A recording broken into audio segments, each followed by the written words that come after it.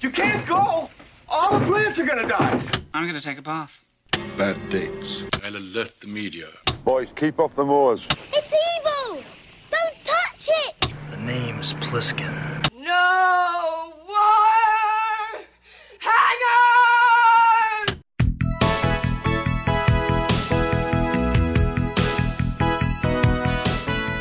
Welcome to Vintage Video, where we're rewatching the 80s so you don't have to. We'll be reviewing every major film release of the 1980s in chronological order, overanalyzing what you've seen and spoiling what you haven't.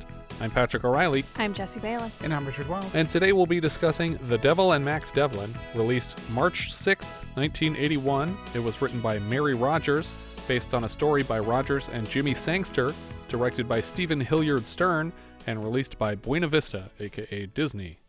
The working title for this film was Miracle Max. Jimmy Sangster was a regular writer for the Hammer films, including Blood of Dracula, which we reviewed for Patreon last year. And this was originally conceived in 1973 as a Hammer script called The Fairy Tale Man. It was set to star Vincent Price as a dead actor who collects children's souls for the devil. He bought the rights back from Hammer while the film was in turnaround and sold it to Disney. Disney president Ron Miller brought on Mary Rodgers to rewrite. Can you make it less about stealing children's souls? Yeah. I forget why we bought this. Maybe just one child. Yeah. The film's multiple uses of the word hell caused an angry letter-writing campaign, despite the same word being used in previous Disney films, like 20,000 Leagues Under the Sea and Sleeping Beauty. Though I imagine it was used more in this film than in other films. But they're not saying, like, what the hell? Right, they're talking about the actual place. Yeah. We open with Max Devlin, played by Elliot Gould. He's parking a car, and he steps out with a donut in his mouth. He walks into the Witsit Riviera in North Hollywood, just east of Valley Village. In the apartment complex, all the residents are standing outside the manager's office complaining to each other when they notice him approaching and turn their questions on him. He walks past them into the office and invites them in one at a time, but everyone enters simultaneously. One tenant complains about cockroaches. I have cockroaches. No, you don't. In New York, they have cockroaches. Here we have palmettos, and they're harmless. Another tenant asks if her granddaughter can stay for a couple days, but Max reminds her that the owner strictly forbids children from the complex. But he calls the complex Grand Manor, even though outside it clearly said Witsit Riviera, which is the actual name of the apartment complex. Yeah. Another tenant complains about getting an eviction notice for having a parakeet, but it's a blatant violation of the rules, and he says, yeah, you can't have that, and I can't let everyone have parakeets just because they want it. I looked up this apartment building, by the way. I did too. And there are units for rent, and I just wanted to point out that they still have a no pets policy. Oh, they do? Yeah, they do allow children, but that's good. No pets. So think the times they are a-changin'. For all the rules he announces, Max blames the owner of the building until one of the tenants points out that he actually owns the building, and Max quickly excuses himself to avoid their difficult questions. Max chases another tenant, demanding his rent, and the man runs across the street. As Max gets to the corner, a blind woman accidentally trips him with her cane, and he's flung into traffic and crushed by a passing bus full of Hare Krishnas. They all pray over his body, and we get this visual effects sequence of people floating through a void toward a foggy red light. They're not just floating, they're screaming in terror. Yeah, and they're drifting through the air. This footage is actually recycled whole cloth from the movie The Black Hole. Oh, yeah. Oh, really? Yeah. Yeah, believe me, I recognized it. I was like, this all seems very, very familiar. It was one of the most interesting shots of this film, so that's disappointing. Yeah. It didn't come from this film. Yeah, it's the ending of The Black Hole is so bizarre. Everyone is screaming except for Max, who doesn't quite understand what's happening. We get a wide shot of what hell looks like. There's massive explosions and crowded bridges. There's like a flesh wall with eyeballs. Yeah, and all stuff. the buildings have eyes. It's creepy. Max tries to convince himself that it's only a dream. I'm having a bad dream. I'm having a bad dream. When he floats into what looks like Hell's courtroom, it's like carved from obsidian with flames and smoke all around. And Bill Cosby is there. He introduces himself. Kind of makes sense. Yeah, It's like, a little early. No. This guy's playing a character. Don't worry. He's not supposed to be here yet. Insert John Lovitz's "I deserve this" from Little Nicky. I don't know if I've actually seen that movie. Oh, really? Yeah. It's all right. It's watchable. Bill Cosby introduces himself as Barney Satin. Barney Satin, Soul's manager. Barney introduces everyone on the board and welcomes Max to hell. Max's lifelong sins are read out by a robotic voice, but they honestly don't amount to much. Like, he doesn't seem that terrible a guy. One of the board members points out that these are all misdemeanors. He gets called out for cheating on tests, cheating on his taxes, and proposing marriage to 11 women but never following through.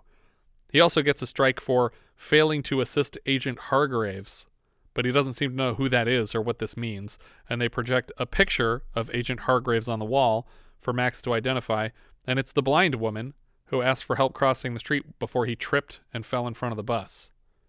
And he calls this entrapment, which I think is actually fair because she caused his death. But, like, I mean, I guess there's different levels of sin, though, because, like, isn't this considered a sin of omission? Like, failure. What, not helping her? Failure to do something as opposed to a specific act, like an active Yeah, that's possible. sin. But it's the person that was pretending to need help didn't actually need it, which is why he calls it entrapment. For his sins, Max is condemned to level 4 of hell, and Barney insists that it's horrible, so I'm assuming All Night Long just plays on loop. They will send him back to Earth for 2 months, and if in that time he can find 3 specific people and corrupt them, then they're making a deal with him that he can stay alive, and they will take his place in hell. Dante's Inferno has the 4th circle of hell reserved for guilty of avarice and greed. Okay. I guess that's not but completely tracks. out of the, yeah.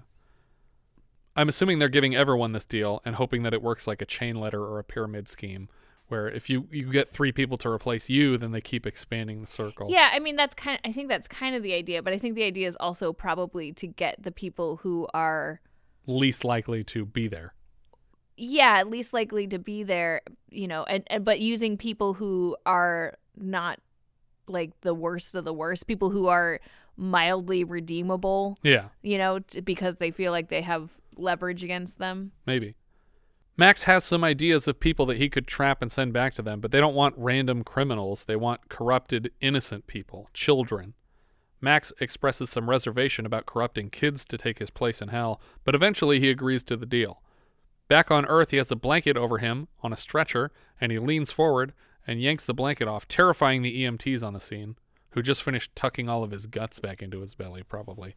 But he's fine now. You don't see any of that. No, we don't see anything. He makes a run for it, away from the cheering Hare Krishnas who think they just resurrected a man. He sits down for coffee at a local diner when suddenly Barney Satin is sitting across the table from him. Max takes a second to recognize Barney, even though they were just in hell together. Yeah. But eventually he concludes that this man is part of a dream that he just had about hell. Also, what is the purpose of the gimmick that Barney is invisible? Like, I don't know. Why not just have him be there? Like, it would make sense since he's wearing costumes to fit in. Right. That was going to be my question. Is why is he wearing a hard hat? Yeah. If he's from hell and invisible to anybody but him. Yeah. Yeah. If he had been wearing the same like a really dapper suit everywhere, like in just like appearing like on a motorcycle but in a suit or something. Yeah. Like was the motorcycle invisible? It's a weird choice. Yeah. Didn't we have that joke in Oh God Book 2 earlier this year where he's driving the girl on a motorcycle and the motorcycle is just autopiloting down the street? The man who runs the diner is impatient waiting for Max's order because he can't see Barney and thinks Max is talking a lot to himself like a crazy person. Barney informs Max that no one else can see him. You're crazy. You're crazy, you know that? You must have just escaped from the funny house. Coffee, one for your friend. Hey, do you know this guy? Yeah, I've seen him around. That's what I thought. When Max gets louder and angrier, the man who runs the place threatens to call the police on him. Max stands to leave and pay his bill, but on the way out he notices in a mirror by the cash register that he doesn't seem to have a reflection. It's actually kind of a neat shot because I think they just cheated him toward camera and made it look like he doesn't have a reflection. But I thought that they had a twin. I don't think so because the guy behind him in line and his reflection turn their heads too perfectly in unison to be twins. But it's possible. Maybe they just got it really, really good for one take.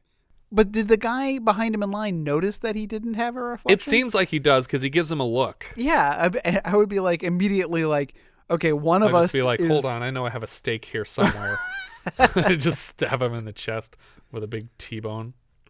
What? Isn't that how you kill vampires? I never paid very close attention in Van Helsing school. Outside, Barney informs Max that inhabitants of hell don't have reflections. Barney and Max step into a phone booth to synchronize their watches, which reminded me of Bill and Ted's Excellent Adventure, when the title characters do the same thing with Rufus. Bernie reminds Max that he has 2 months until midnight, May 15th, and he needs to turn in 3 signed contracts for people's souls in exchange for his own freedom. Max asks how he's supposed to find these people, and Barney tells him that he can simply concentrate and teleport to where they are. Max stretches out his eyelids horizontally and magically finds the girl whose soul he needs to collect. By concentrating harder, he's able to teleport himself to the room she's in. Unfortunately, she happens to be in the ladies' room, and so he appears behind her there. He rushes flustered out of the room, but on the way, we see his shoulder in a mirror, breaking the rule that we just set up that the character and his clothes don't have reflections.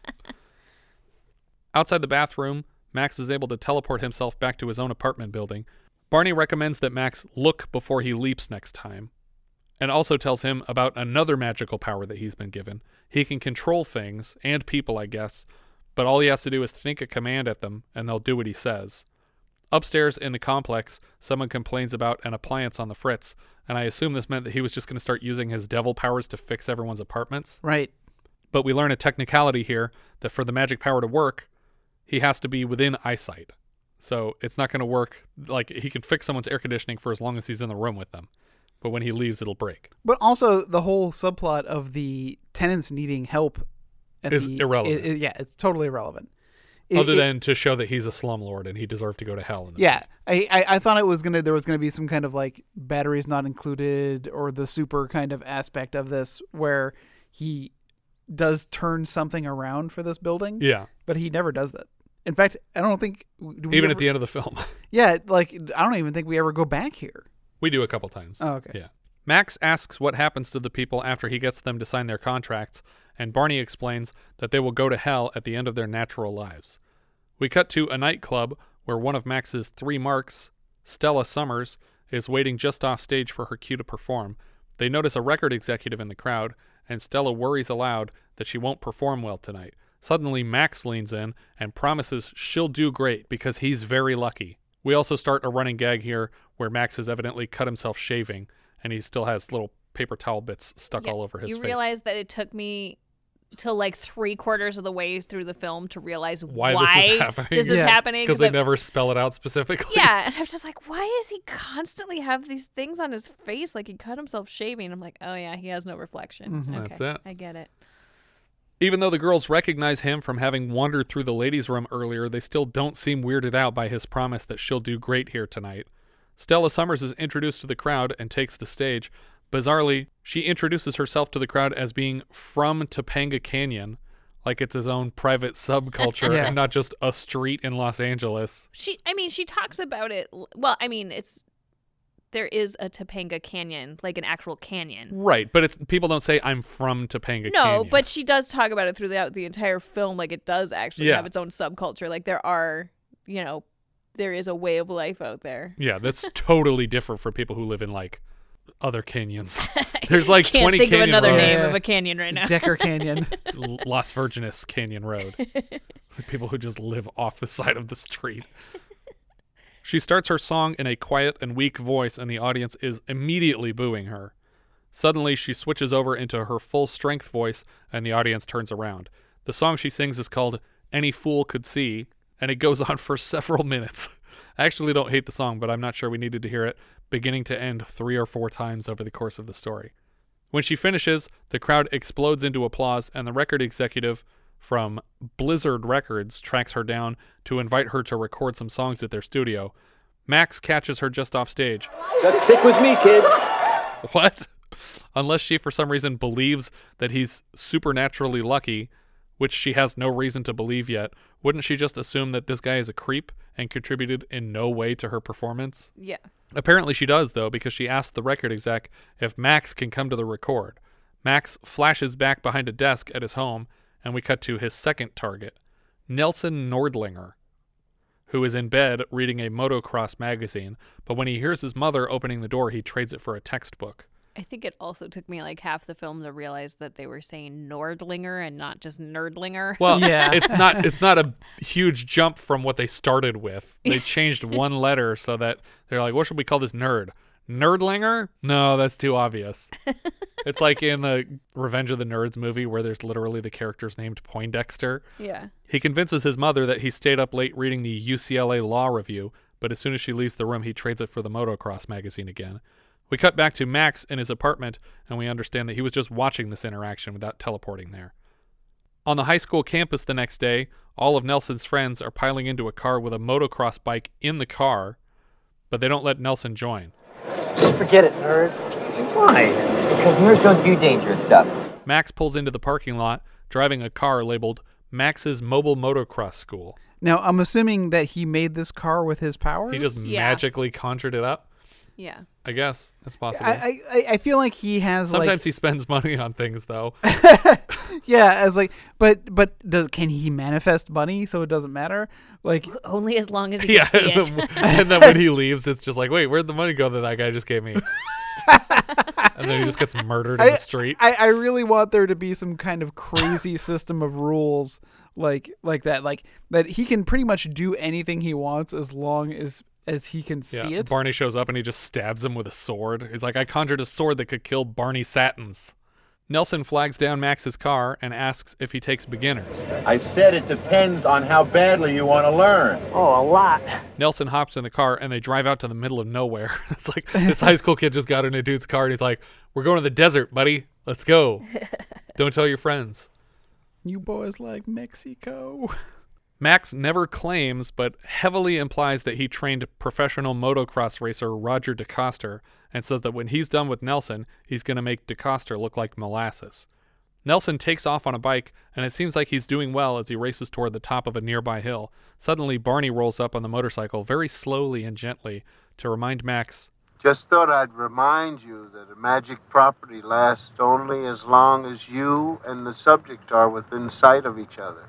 Max realizes he just sent this nerd over a hill on a death trap that he can't control. Max races to catch up with the kid, but he crashes the bike the second he's out of Max's sight. He crashes right next to another motocross racer who happens to be out here in the middle of nowhere, and introduces himself as Big Billy Honecker. Nelson changes his name slightly. Nerf Nordlinger. Nerf with a V. Max lectures the kid about leaving his line of sight so early in his training. We cut to a nearby carnival where a child is being told that he's too young to enter alone when Max leans in, claiming to be the kid's uncle, and pays for a ticket. The kid's name is Toby Hart, and he and Max go on some rides together. For the first two targets, Max could tell right away what they wanted most, but he's having to work really hard with this kid to get an answer from him of what he wants. He tries guessing a few things, but the kid doesn't want anything he offers and suggests invisibility powers so that he can come to the carnival for free all the time, but the kid says, if you were my dad, I could come here for free anyway, because you'd always have to buy my ticket. Turns out the kid's dad is dead, and his mom is so shaken up about it that she lets her kid wander off to the fairgrounds for hours and hours by himself. And doesn't bother explaining to him, don't let creepy men pretend to be your uncle and buy you shit. Don't get in their cars for rides back here. When they get back to his home, Max sees that Toby's mother runs a daycare where she cares about other people's kids more than her own kid. Mrs. Hart, or Penny, as we'll come to know her, is not disturbed enough that her son has spent the entire day hanging out with a middle-aged man at the fair. I found out all about him. He's in real estate, he's 38 years old, he's not married, and he loves little kids. Oh, I'll bet. The problem here is that when she says, oh, I'll bet, she's not saying, yeah, he looks like a creep, I bet he's into little kids. She's literally saying, oh, I'll bet, like what you're describing sounds too good to be true. Oh, really? I'm pretty sure. Oh my gosh, I just totally assumed that she was thinking he was a pedophile. Isn't that dark for a Disney movie, though? Yeah. I mean, this one did already have hell in it. Oh my gosh, it didn't even occur to me that was what that actual meaning was. Yeah, I'm pretty sure that's the implication. Oh my gosh. Because of the implication.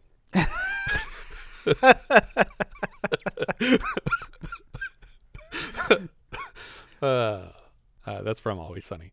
She warns her son against trying to set her up with strange men, and she tells Toby that for all they know, Max is a murderer. Toby opens the window curtains to show her that he's not a murderer because he's playing with all the kids that she left in the yard with a suspected murderer. They're playing a clapping game where they all say their names and take turns and clap. And tell me where you live. Yeah. Oh, God. Everybody say your address on 3. Wait, you know what? That didn't work out. One at a time. Yeah. We cut to a recording booth where Stella is trying to get her song recorded, and we're in the middle of take 41, which she's fucking up again because Max is not there. Back in Penny Hart's daycare yard, Penny is distracted by a phone call for a moment, but when she returns to the kids, they're looking all over the yard for Uncle Max, implying that he just vanished into thin air. And the kids are like, where did he go? Is he hiding in this barrel? But no, he teleported to the recording booth. He steps out between takes 42 and 43, and he urges them to sit back and get ready for a gold take. She's going to knock this one out of the park. Stella launches into a perfect performance of her song for several minutes for the second time in the film. Under the song, we get a montage of her records flying off store shelves as her single flies up the Billboard charts. Later, we see Max call Toby and ask to speak with his mother. Tell him that I'm not here. She says to say she's not here. Huh? Well, then you tell her it's somebody else. I have to talk to her. He says to say someone else. Her excuse would probably work better than his does, because we already know that there's a decent chance if Toby's home that his mother isn't. Penny abandons the children in her yard to answer the phone call from Max. She tells him to leave her and her son alone, and he tells her that he's fallen madly in love with her, but she hangs up on him mid-sentence. They haven't spoken to each other yet. Correct. Yeah. We cut to a house party at some rich person's house, and there's a jacuzzi in the middle of a staircase. People are dancing all over, and one man, wearing a sport coat, is walking around the party with a microphone like he's doing color commentary. He tells us, the audience, that Stella signed a contract with Blizzard Records for the high 6 figures. Barney Satin appears at the party and asks Max what percentage of that contract will go to him. Max knows better than to respond to the Invisible Man's questions at a crowded party this time. But he signals him 20%. Yeah. And Barney seems impressed. Yeah. For whatever reason, the music playing at this house party sounds like a fucking high school marching band, and the footage is being edited to the beat of the music, which is way too fast and very disorienting. One of the quick shots in the sequence is of Cosby doing his pudding pop face that he used in those commercials. Max, which is pointless because no one can see him. Yeah, he's just having fun. Max starts following Stella around the party with a contract, trying in vain to get her signature, but she's not having it.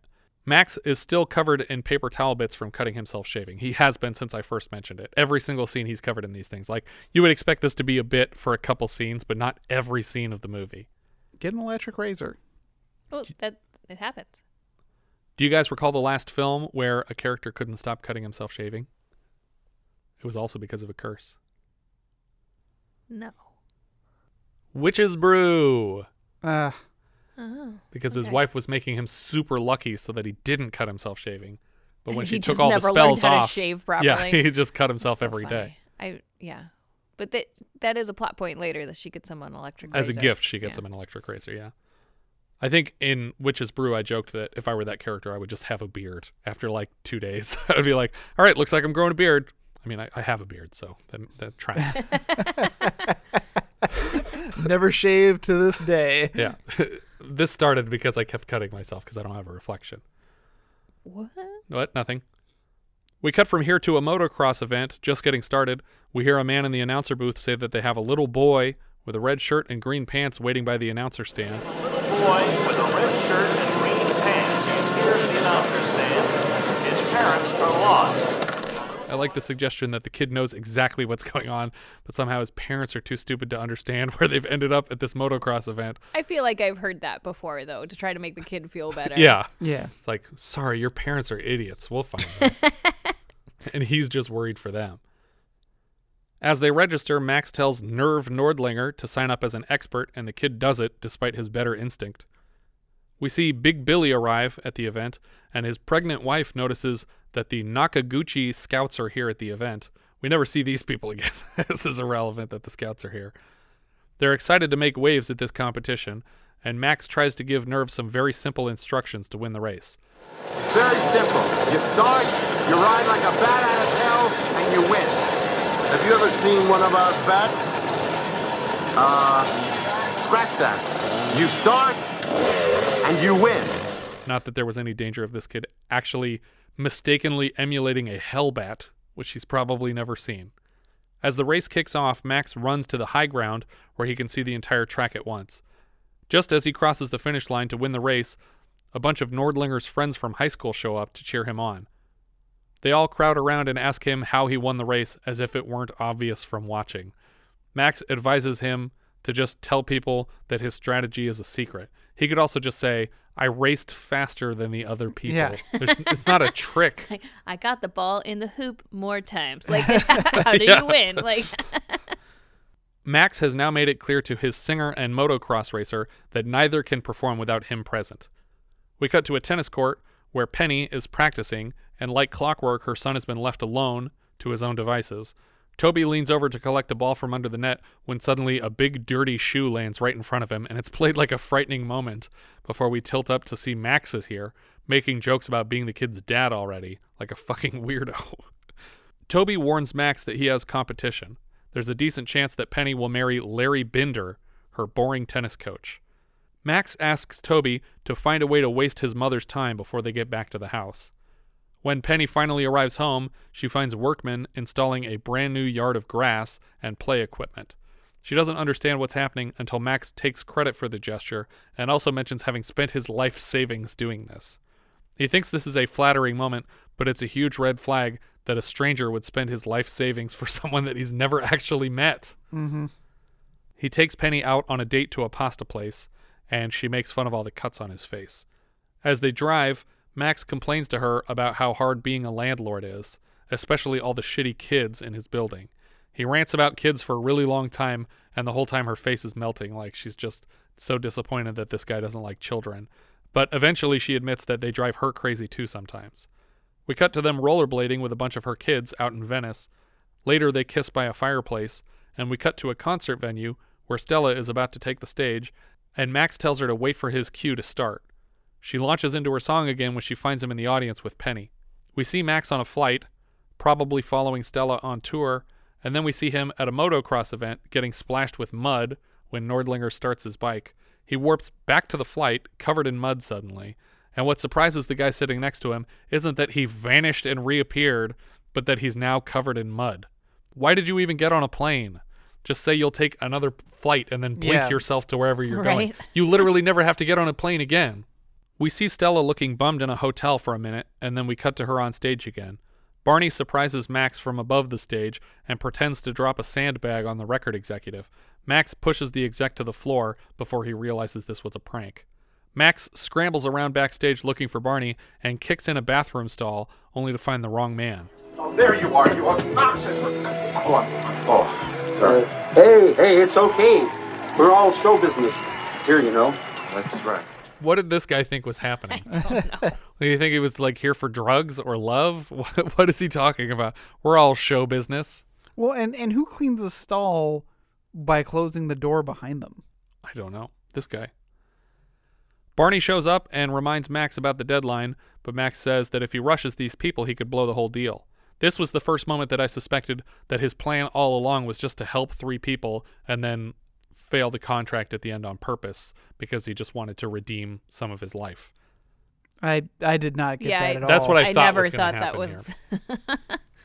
Barney seems impressed by Max's commitment to getting these contracts signed.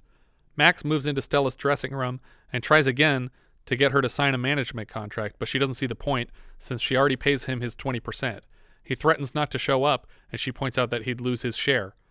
Well, I don't know. Then you get 20% of nothing. I mean, why would you do a dumb thing like that? Max meets with Toby on the beach and starts talking out the contract with him. In exchange for Max becoming his father, Toby offers baseball cards, a rock collection, and a bunch of other trash. Toby agrees to the contract, but refrains from signing it until the wedding is complete. Barney is impressed with the kid. At another motocross event, or probably for budgetary reasons the same motocross event, Max presents Nordlinger with his contract, and the kid points out that soul is spelled wrong. Soul is spelled S-O-L-E, not S-O-U-L. That's 3 for 3, contracts unsigned. Why would the contract be misspelled? He put the word S-O-U-L, but Nordlinger thinks that he's saying something about sole ownership. Oh. Yeah. And he's telling him he spelled it wrong. Back at Max's apartment complex, the pool is overflowing with kids despite the rule against them. Max leaves Penny with the kids because he has to get to another concert since they extended the tour. After he leaves, Toby complains that Max promised to take him to the fair after swimming. Hey, isn't one fun thing enough for a day? Let's not get greedy, kid. We cut to Stella and Max alone in the massive concert venue. She speaks on her loneliness and asks for a dime to make a phone call. She can't get through and starts crying, and Max asks if she's homesick for Topanga Canyon, which again is part of Los Angeles. You can't be homesick for a place you drove past on the way here. She admits that she's actually from Brooklyn, which explains the thick New Yorker accent she's been speaking with the entire time. She talks about how her parents warned her against pursuing entertainment as a career. She's realizing now that they were just trying to protect her. Max is realizing that he might have ruined this girl's life by giving her a glimpse of unsustainable success. We cut to the play area at Penny's daycare, and Toby tells them that the deal is off. For a guy who can teleport instantly from one place to another, he seems to be really disappointing a lot of these targets by never being around. Mhm. Like, what is he doing with all of his spare time? He could spend 3 hours a day with each of these people comfortably. Yeah. And he's not doing that.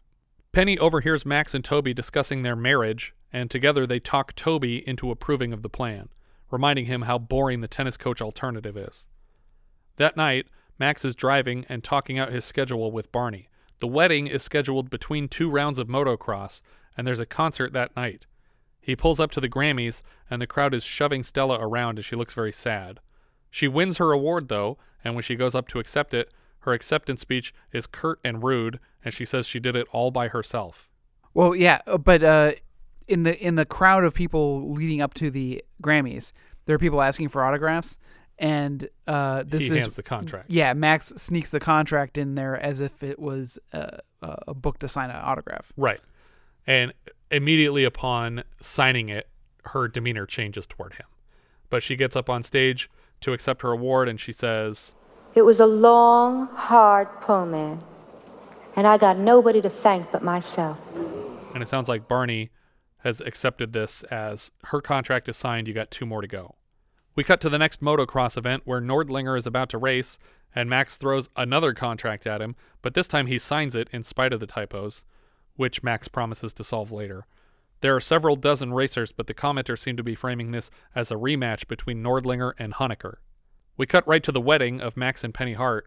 As soon as the vows are out of the way and the bride and groom have kissed, Max races over to Toby during the reception to get that contract signed now that he's delivered his end of the deal.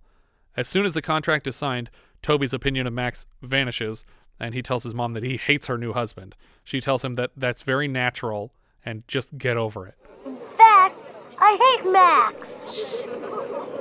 You should have thought of that before. Now shape up. Go play. That's what she tells her kid. Mm-hmm.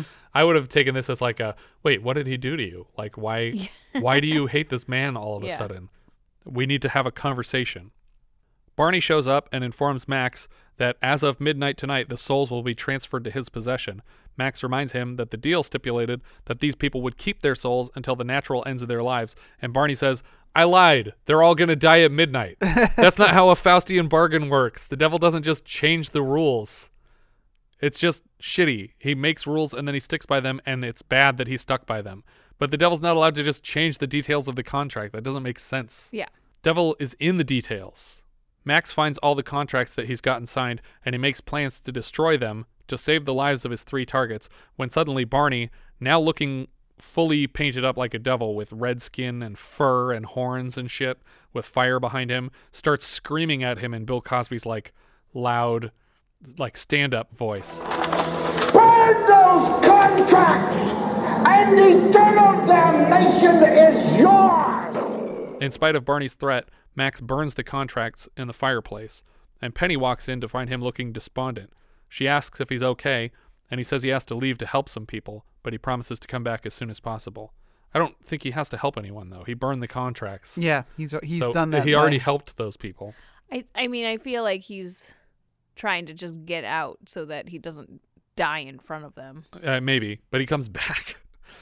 He says he has to leave to help some people and promises to come back as soon as possible. For some reason, now that time is a factor, Max is driving to the motocross event instead of just teleporting there. Well, I assume that he doesn't have the powers Yeah, anymore. I think he lost his powers. That makes sense. Yeah. I didn't think of that.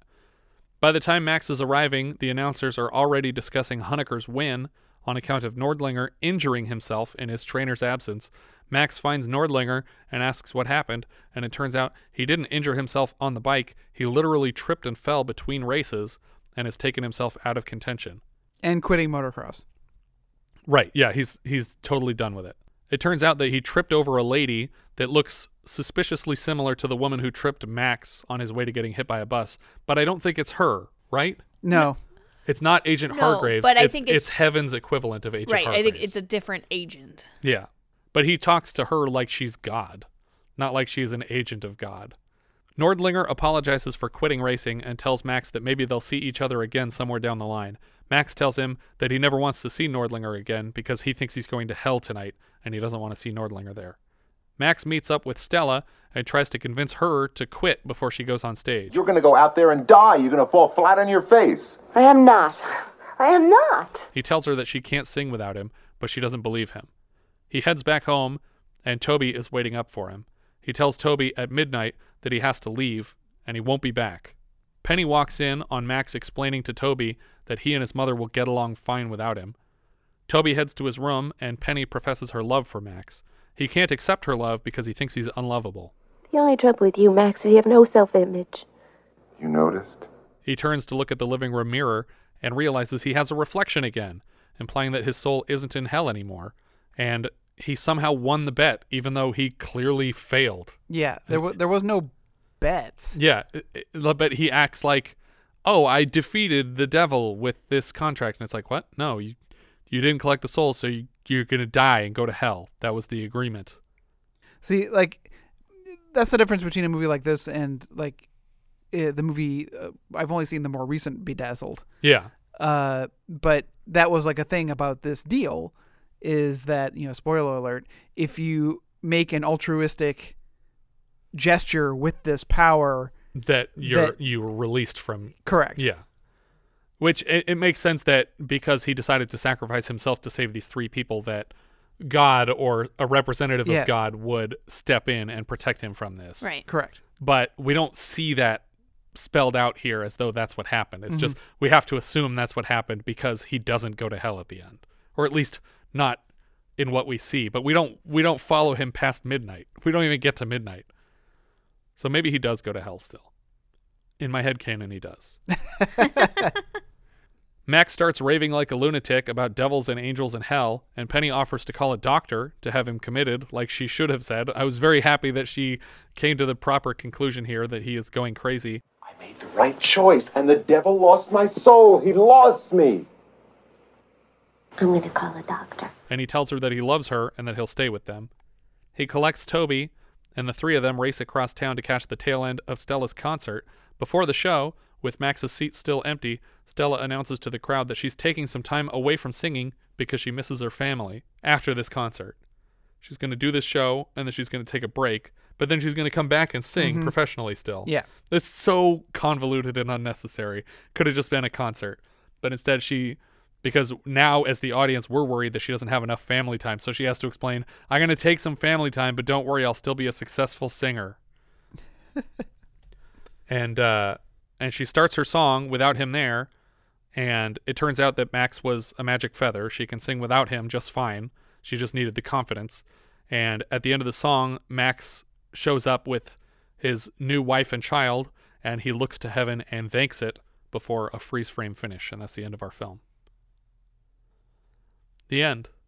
So I shot out a thing on Twitter to see what everybody's favorite devil in a movie is. Is Cosby technically the devil? I guess he's not, but he's dressed as the devil. I mean, he's clearly playing a devilish He's a henchman character. kind of guy of some and sort. he's a representative of the devil because he's the one presenting these contracts. Okay. There's no real official devil, just the CEO, I guess. Yeah, they refer to the chairman of the board character who's sitting on this big throne, but he doesn't look more devilish than Cosby in this devil costume.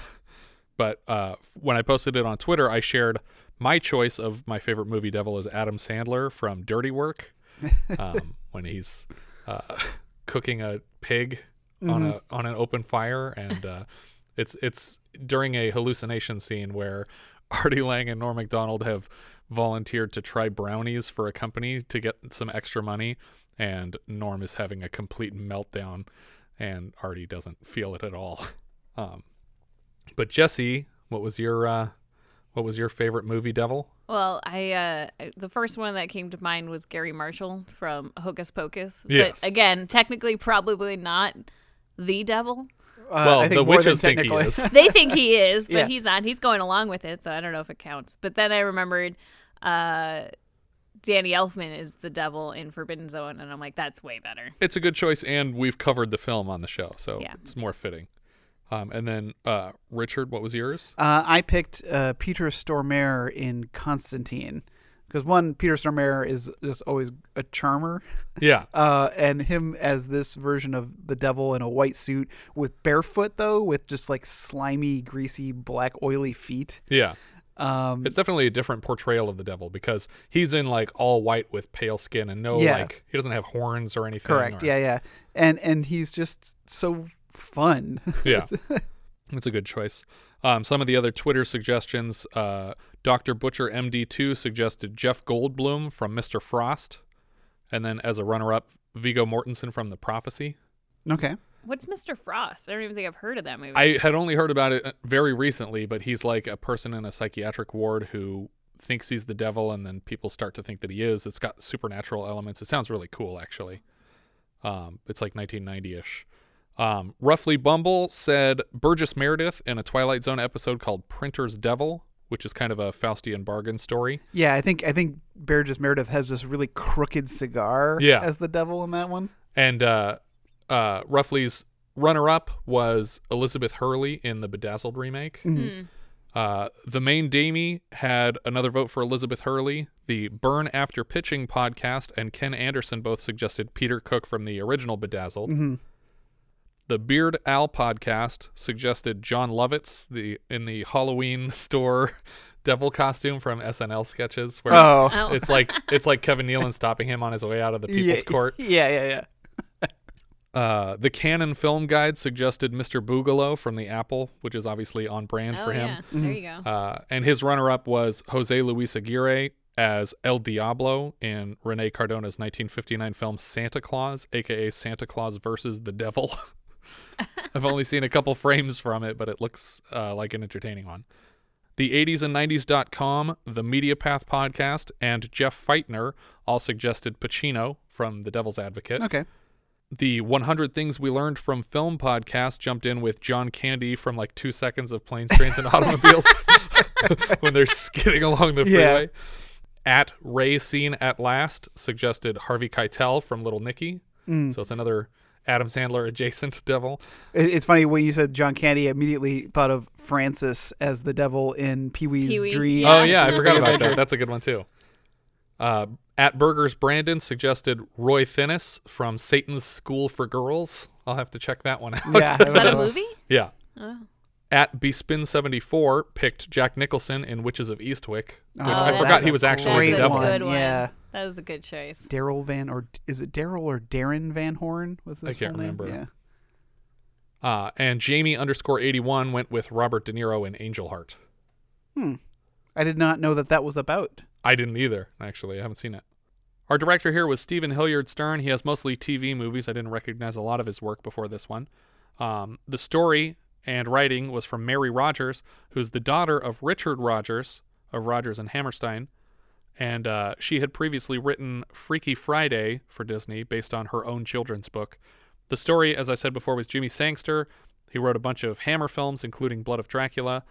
Just prior to this, he wrote the screenplay for John Huston's Phobia, and this was his last feature before Flashback in 2000. Music was provided by Buddy Baker. That's just the score, not the songs, but the score. He did the score for the Apple Dumpling Gang movies, Shaggy D.A., Fox and the Hound, The Many Adventures of Winnie the Pooh. The songs that she actually sings in the movie, Stella's songs, are written by Marvin Hamlish. The songs were released on a single, but they did not perform well. But Hamlish has an EGOT, and he also has a Peabody Award, which makes him one of 2 PEGOT winners, the other being Mary Rogers' father, Richard Rogers. He's the only other PGOT winner. But Hamlisch also composed the score for Seems Like Old Times last year, and Sophie's Choice, Daryl, 3 Men and a Baby, and more recently, The Informant. Elliot Gould was Max Devlin. He's in MASH, The Long Goodbye. We saw him last year in another Disney biblical thing called Last Flight of Noah's Ark, and the bottom movie on my list, Falling in Love Again. He was married to Barbara Streisand from our last film. Bill Cosby played Barney Satin. His wife tried to talk him out of this role, but he wanted to play the devil since the role has traditionally been played by white men up to this point. I feel like that's one you could leave yeah, to this white is men. cool. Yeah, That's cool. That's fine. He was on I Spy, The Electric Company, The Cosby Show. He's obviously a well-known comedian. He's Mother in Mother Jugs and Speed, and he's Dad in Ghost Dad. He also took over the role of Leonard for Leonard Part 6. I think that's what the first movie was called. Yeah. Also in Ghost Dad, he does refer to himself as the devil at one point. Does he? To the cab driver. Now stop the damn cab! Hey! Do you worship Satan? Worship him! I am Satan! I command you to stop this cab! Before he dies? Yes, before he dies. Because that's how he dies, right? The cab driver drives off a bridge, and then he's trying to get his wallet Mhm. when the car goes over the water. Oh, he also raped a bunch of ladies, and he's in prison now. Should mention that. Susan Anspach played Penny Hart. We saw her last year as Catherine Van Oost in our Patreon review of 5 Easy Pieces. She was Jack Nicholson's second girlfriend. Adam Rich played Toby Hart. This was his first film. He was in 8 is Enough. He's the voice of Presto the Magician on the Dungeons & Dragons series. He played himself in Dickie Roberts' former child star. Weirdly, I know him best from a book. Specifically, Dave Eggers' A Heartbreaking Work of Staggering Genius, where Eggers shares a true story about orchestrating a prank faking Adam Rich's death with his full cooperation. In hindsight, it was a terrible idea, but also in foresight. Julie Budd played Stella Summers. This was her first film. In 2005, she re-recorded her song for an album called The New Classics. Not much else, but she does have a song on the soundtrack for our next Disney film, Amy, starring Jenny Agutter. David Nell played Nerv Nordlinger. He looks enough like an Ernie to play one in Total Recall and Turner and Hooch. He also plays Craig in Splash, whoever that is. Deborah Baltzel played Heidi. That's Stella's friend who's at the first couple shows but then stops showing up to them. She was the girl in Altered States who they tested drugs on, who says, I feel like my heart is being touched by Christ. Ronnie Shell played Greg Weems. He appears in The Cat from Outer Space as the voice of the titular cat from outer space. Nice. Stanley Brock was the counterman. He was Big Mama's promoter Myron in All the Marbles later this season. He's also in a 1981 title we don't have on the list called Long Shot, starring Leif Garrett as a professional foosball player. It did not get a wide release. Maybe that'll get a minisode eventually. I know him best as Harvey Bilchek, the uncle of Weird Al's George Newman character in UHF, the one who wins the station in a game of cards and gifts it to Weird Al. Ted Ziegler played Mr. Billings. This was his last film. Army Archerd played himself. He also played himself in Happy Hooker Goes Hollywood last year, and his wife Selma Archerd has been in Underground Aces and Can't Stop the Music for us. Mindy Sterling played a fan at the Grammys. I didn't see her in there, Yeah, I didn't but see she's her. somewhere in the crowd, and she's Frau Farbissna from the Austin Powers movies. And that's everybody I had for the credits. I did want to point out something, which I think is funny because they use the footage from the Black Hole for the hellscape. Yeah. In that movie, The Black Hole, there is a robot named Maximilian, or Max. That's the Slim Pickens voiced robot? No. The Maximilian is a horrifying robot. Oh, okay. And again, part of that crazy ending of that movie is that Maximilian robot is becomes like the devil. Yeah. And so I think it's funny that both those characters are named Max, and they use the footage from Oh, that's Black funny. Hole. Yeah, I didn't think it was about It was like a weird Disney connection. Max the Devil and Hell. Mm-hmm. This movie's okay. It's not terrible. It's not great. It feels like a Disney movie. As far as Elliot Gould movies we've covered, I'd say it might be the best one, Or maybe second. No. Actually, it's not as good as Noah's Ark. Yeah, Noah's Ark was much more engaging. Yeah, it was more engaging, made more sense, all around better movie. Yeah, it's just corny. I also feel like the rules aren't spelled out clearly enough, and the devil just blatantly violates them randomly. Yeah. Like, what difference does it make to the plot that they're going to die tonight at midnight? Like, you've still doomed these people to hell. Right. You were fine with that. It's just not okay if it happens right now. Because he doesn't feel bad about the kid dying. He says, "You can't kill this child. His mom will be so upset and I have to live with her now." It's like, he doesn't care about the kid dying. He's worried about what it's going to do to the kid's mother. Yeah, that was going to be my argument about this whole thing was like, you know, you read the synopsis, you know, and it talks about him, you know, thinking that there's still good in the world, but I don't really feel like we get that turn in his character at all. Like, he doesn't feel like he's trying to redeem himself. Yeah, not at all. And I guess maybe at the end he's like, I gotta help people, but like it's not a transition. It's just there's like, the catalyst is literally, I'm going to kill them at midnight. He's like, oh, okay, and he throws the things in the fire. Yeah. And that's the entire transformation. Right, because up until that point, he's pretty much a dick the whole time. Yeah, he was ready to doom all these people to hell until he said that. Yeah. If the devil was smart, he wouldn't have said anything. He would have just let the guy think that the contract was going to play out the way it was until midnight, and then everybody would have died. Yeah. And then the mom would have been kicking herself like, oh my God, my son told me at the wedding that he didn't trust this guy and he thought that my new husband was evil, and my son died at midnight that night after my new husband was being really cagey and went to a concert and a motocross event. Right. And I didn't my new husband had several alibis. Yeah. He has alibis on different sides of the continent. But yeah. Yeah. It's still a thumbs down. Yeah, it's a thumbs down. Where's this going on your lists? I have this pretty low, actually. This is actually just going right on top of last week's movie.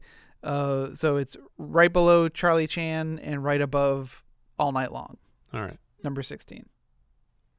I have this at number 16, right below Charlie Chan, but it's above Earthbound for me because I had All Night Long lower. I have it at 15, so similar placement. Also below Charlie Chan and above Earthbound, though. Nice. So we all agreed that this movie sucks Charlie Chan's balls. I think that's everything for The Devil and Max Devlin. If you guys have any thoughts you'd like to share with us, we are Vintage Video Pod on Twitter, Facebook, Instagram, and Letterboxd. Where, as I've said before, you can find each of our full movie rankings for the year. We can also be found at vintagevideopodcast.com. We also have a Discord now. You can find the button at the top of our .com and join the 24/7 movie chat and share your thoughts on episodes past, present, and future. Also search for Vintage Video Podcast on YouTube and subscribe to our new channel there. Thank you so much for listening, and I hope you'll join us next time when we'll be discussing Maniac, which IMDb describes like so: a psychotic man, troubled by his childhood abuse, loose in New York City, kills young women and takes their scalps as his trophies. Will he find the perfect woman and a photographer and end his killing spree? Oh, I hope so. I hope things end happily for the murderer. We leave you now with the trailer for Maniac.